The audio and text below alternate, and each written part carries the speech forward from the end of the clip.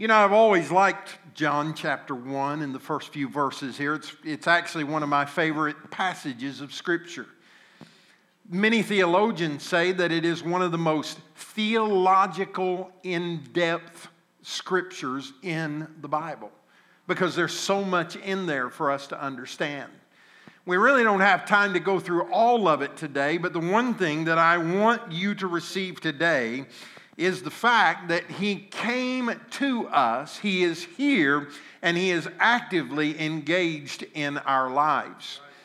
Now, I like this passage of Scripture in John chapter 1. It's very intriguing to me because it's a little bit different than the other Gospels and the way that they tell the Christmas story. I like it for a couple of reasons. Number one, I like it because it is different. While the others mark the birth of Jesus in Bethlehem as the beginning of Jesus, John journeys all the way back to creation for us to understand that He didn't just come in Bethlehem, but that He has always been, He currently is, and He always will be. So he takes us all the way back to the beginning and says that Jesus was. In fact, Scripture confirms it by saying that He was the Lamb that was chosen before the foundation of the world for our salvation. So Jesus has always existed among us, and John points that out. But it's also interesting to me that John uses this concept of language to describe how God is interfacing with humanity. God didn't just come and hang out, but He is interfacing with us. He is interacting with us. And the way that He does that is through language. If you go all the way back to the beginning, it was language that started creation. When Jesus came, according to John, He was using language to interact and interface with mankind. It says He was the Word, and the Word was with God. The Word was God. So He is speaking and He's using language to interact and interface with mankind. Now, many times, Christmas and the holidays is very frustrating for many people. It's difficult for people because you have to communicate and interact with people where difficulties exist. For instance, many of you no doubt will be hanging out with people that you don't necessarily like during the holidays. They may be family members, they may be friends, but you may not particularly care for them. It may be because of dysfunctional situations, and sometimes it can be because of jealousy among siblings and sibling rivalry and who's going to get the first piece of turkey and all that kind of stuff. And it's just frustrating when we realize that we have to interact with other people, through this idea of language. Holidays can become very stressful. Will the turkey be moist and will all the pies be just exactly right and we just drive ourselves crazy. We decorate our houses and we decorate our homes and we put up the lights and we put up the trees, and I know people who have trees in every room of their house, and I think to myself, God bless their hearts that they have to have that kind of stress. We're good to be able to get one. Thank the Lord, last year, my wife bought one of those trees that has lights already in it. And you don't have to string them and you don't have to pull them around. All you got to do is put it together, plug it into the wall, hit the button, and praise God. It's party time. You know what I'm saying? Thank God. But stress can just drive us crazy. And those kinds of things cause our language to be affected. Now, when I say language, I'm not just simply talking about words, but I'm talking about our actions as well. I can read people just by looking at their body language, and you can too. You can just look at them and tell by the way that they're carrying themselves whether or not you want to interact with them or not. There's some people, you see them coming and you want to run the other direction. And then there are other people that their body language and the way that they smile and the wonderful expressions on their face make you want to be wherever they are because they're fun to be around.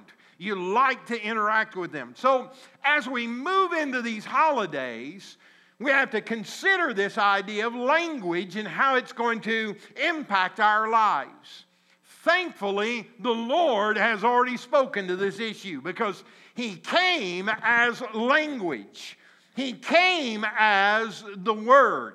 The Word was with God, and the Word is God. Amen.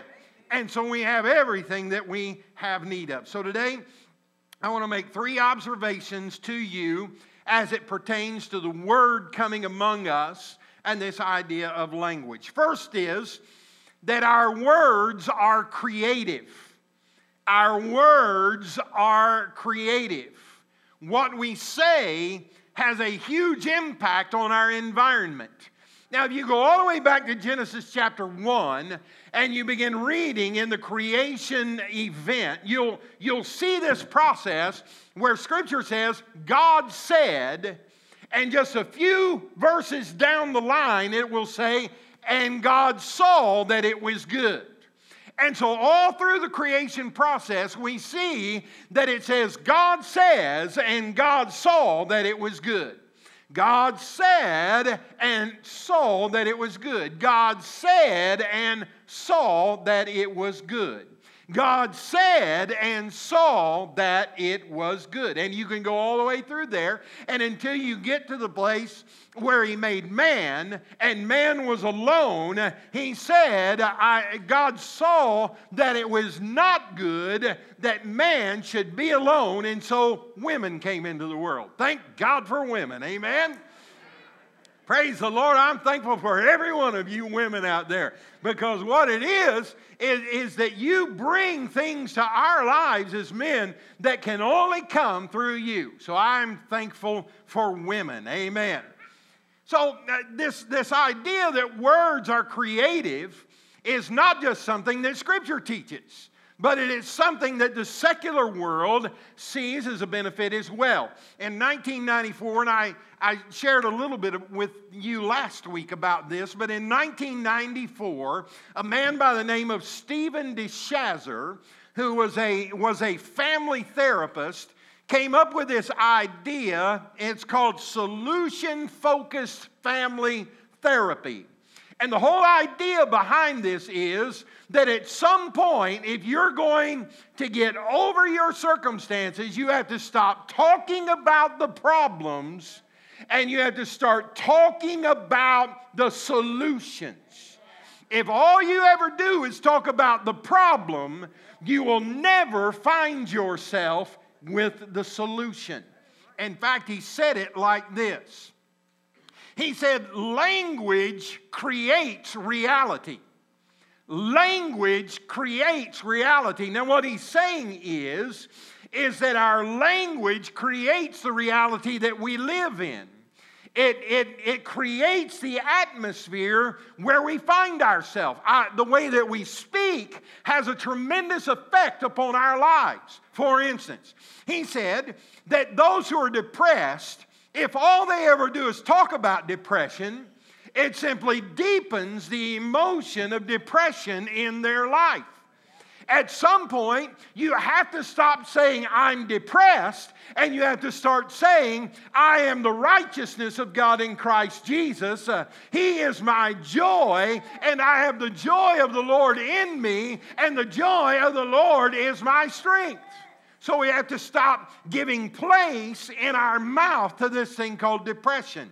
He says that if all you ever do is talk about anger, then you're going to become a bitter person, because it creates that reality of anger.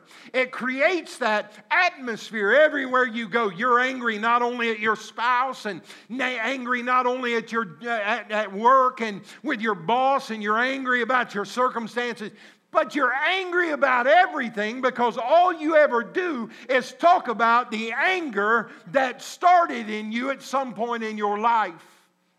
And what DeShazer would say is that as long as you just talk about your anger, you're always going to be angry, and it's going to deepen in you until it produces a spirit of bitterness. He goes on and he said, do you ever know anybody who talks about being tired all the time? He said exhaustion, when you just talk about being exhausted, it creates weariness in your mind and in your body. I'm tired, I'm weak, I'm exhausted. A couple of nights ago I sat down, I'd had a long day.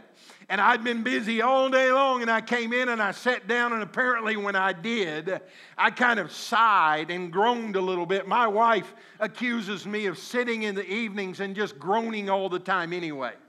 She said, you know, you always fuss about me snoring. She said, you groan all the time. She said, I can't even watch a television show without hearing you go,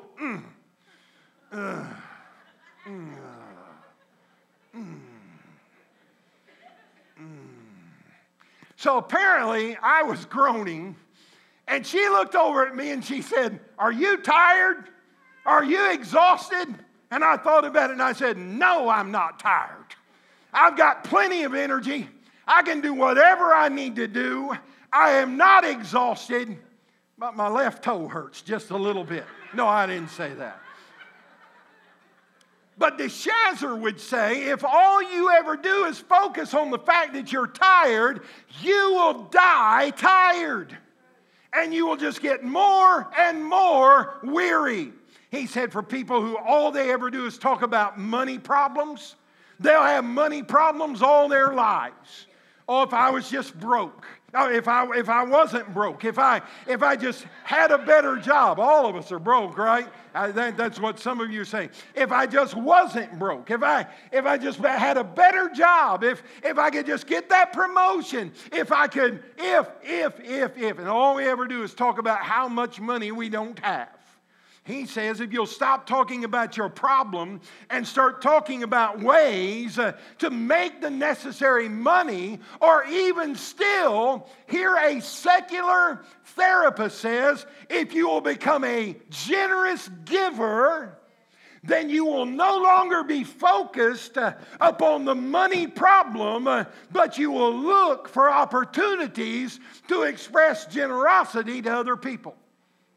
So what he's saying here is that just like with Jesus, who was the Word, who was involved in the creative process, he's saying if you will change the way that you speak and stop speaking about your problems and start looking for the solutions, then you will find the solution that God has for you. Isn't that good news? Words are creative. So what I'm saying to you is you can create the reality of God's will in your life. You can do it. So how do you do that? Well, here's my second observation. For those of you who are keeping track, I've been preaching now for about 8 minutes. Words bring clarity. Not only are words creative, but words clarify our situation.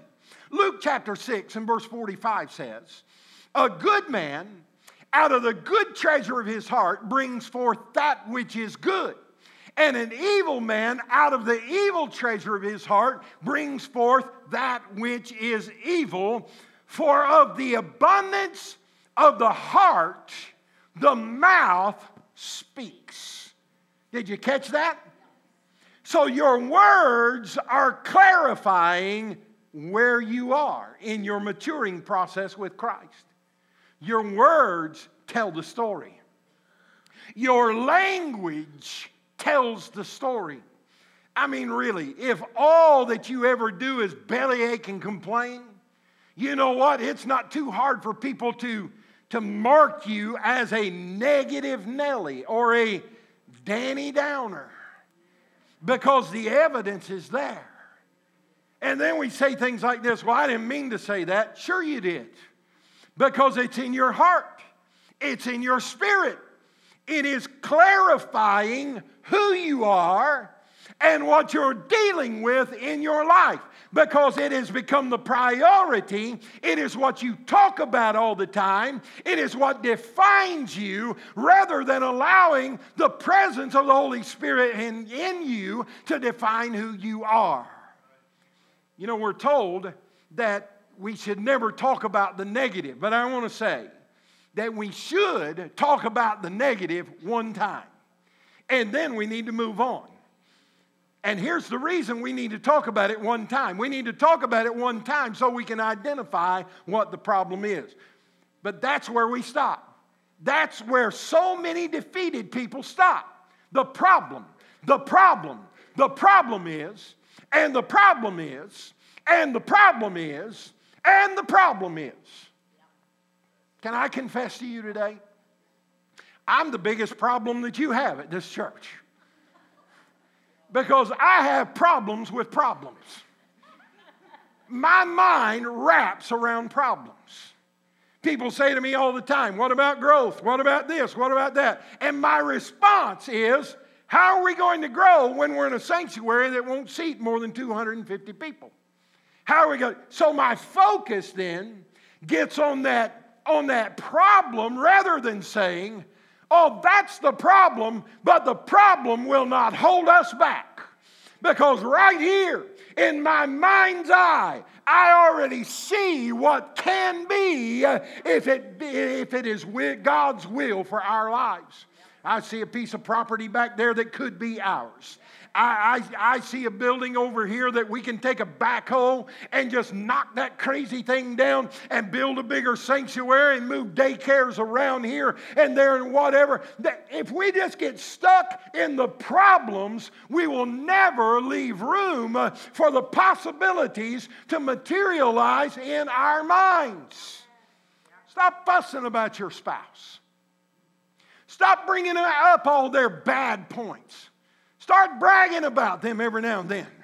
Start saying, you know, there was a day I loved you, but I didn't really like you too much. But the more that I live with you, the more I like you.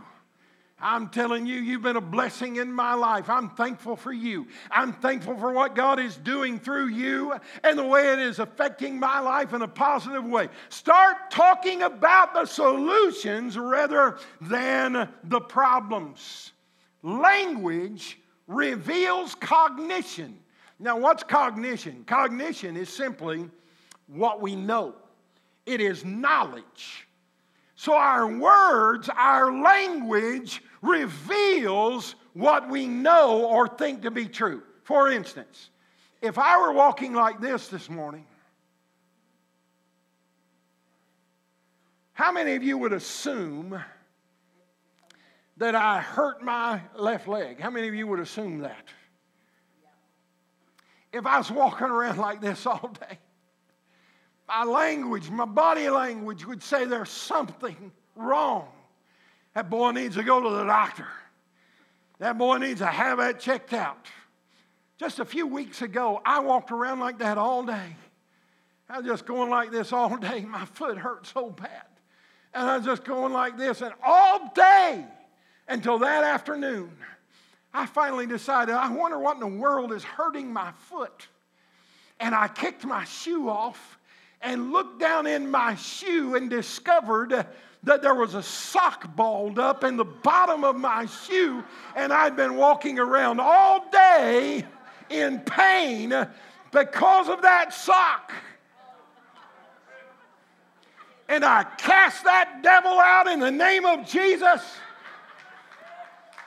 and healing immediately manifested in my leg. Language reveals. So here's how that works spiritually. 3 steps.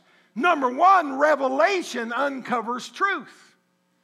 Revelation uncovers the truth of God. God brings revelation. The Word, Jesus, came and began revealing the things of the Father to us and in this earth. He said, the words that you hear me speak, I'm speaking because I'm hearing them from the Father. So He brings revelation which uncovers truth. once truth is revealed, truth produces direction. So once you know what the truth is, you can put a plan together. You can know how to deal with your circumstance. You can know how to access certain things in the spirit realm because you know the truth of the problem. Now, the scripture says the truth will set you free. Is that true? It's not true. You say, but the Bible says it's true. I don't care. Just simply having truth will do you no good unless you decide to apply the truth to your life. So the truth is, once you know the truth and apply the principles of God's Word to the truth, that will set you free. There are a lot of people in this building right now, you know what the truth is. You know what God's Word says about your circumstance. But you're not man enough or woman enough to do what the Bible says for you to do to alleviate that situation in your life. Say amen or oh me, one or the other. I love you. I'm trying to get all the hard stuff in 2 weeks prior to Christmas so that I don't ruin your holidays. Because there is, after all, hope for the holidays. But the hope will only manifest when you find out what the truth is and then apply, which is the third step. Wisdom then activates the activity and the enablement to do what you need to do. Wisdom says, not only do I know this is true, I know that I have the anointing of God in me, and He will give me the power and the authority to be able to activate this and enable it in my life. So words are creative, and words bring clarity, which brings me to my final point. Somebody say amen. Don't mean a thing. Words then produce conquest. Words produce conquest. Philippians chapter 4 and verse 8 says, finally, brethren, whatsoever things are true, whatsoever things are honest, whatsoever things are just, whatsoever things are pure, whatsoever things are lovely, whatsoever things are of good report, if there be any virtue, and if there be any praise, think on these things. See, what I want you to see is that language then increases faith. As you start speaking and reading the Word of God, faith comes by hearing, and hearing by the Word of the Lord. Now, we don't have a correct application of that. We just think, if all I do is just read the Word, then I have all the faith that I need. Now, that's a starting point. But I know a lot of people who know the Word of God, but they don't do anything that the Word says for them to do. So as we begin to manifest it in our lives, then it increases faith in us. As we see it happening, then it increases faith in our lives. So if I've been angry with someone, and the Holy Spirit says to me, don't be angry anymore, don't sin that way, instead forgive them, even if you have to forgive them 490 times a day, forgive them. That's hard to do, isn't it? I don't like to do it. Some of you are going to have to do it this Christmas. 490 times. I want you to send me an email when you get to 491. Because you know what I'm going to tell you after 491? Start over and do it again. Because forgiveness is a principle of the Word of God. So as I choose to forgive someone who has angered me and hurt me, and I see the effect that God works out in that situation, it builds my faith. So as I begin to do the Word of God, then faith activates in me. As I become a generous giver and I see how God blesses me and blesses me in ways that I didn't even know that He was going to bless me. Sometimes blessings come in non-monetary ways, but because I am a generous giver, then God blesses me. We were sitting in a restaurant just the other day, and we're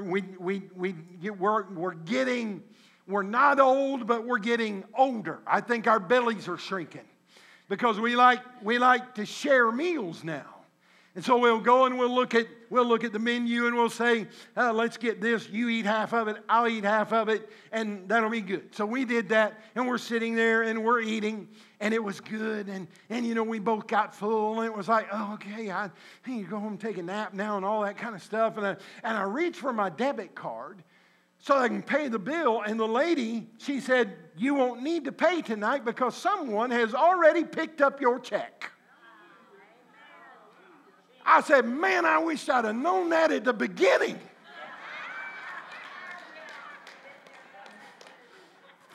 I'd have had a steak, amen, hallelujah. I wouldn't have had that bowl of soup. I had that big old T-bone, praise God. God brings blessings into our lives in ways that are unexpected when we're faithful to the Word of God. So He blesses us. Language increases our faith. So come help me quit, if you will. So I want to ask you this. Since one of our greatest gifts is choice, let me ask you, who is going to get the last word in your life? Who will it be? You going to let the devil have the last word?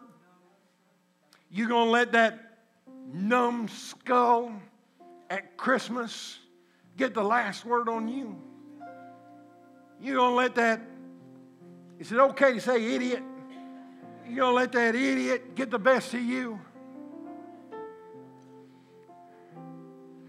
I loved the video this week of the U of L basketball coach for the women's team. How many of you saw that? He was a little bit ticked off because they lost. And he said, it's because we have taught our kids that it's okay to lose. He said, you can come in dead last and they still give you a trophy and send you home and say, good job, boy. He said, when I was a kid, he said, if you lost, you went home. He said, there was no such thing as a friendship bracket. Well, we lost, but let's go over here and play with our friends. So our mommy and daddy can be proud of us when we get home. We can show them our loser trophy. Now, he didn't say all that. I'm paraphrasing. That's what he meant, though. He said, we're raising a generation of people that don't even want to win anymore because they've become so accustomed to being rewarded when they lose that winning doesn't mean anything to them. Can you imagine if Jesus had come to this earth just to get a participation trophy? Can you imagine if he'd have come into this earth and said, I don't really care if I win or not. I'll just kind of share things with the devil. I'll just kind of share things with this world system. I'll help a few people to get out of their sin. And I tell you what I'll do. I'll strike a deal with you. I won't even remove your sin. I'll just help you manage your sin.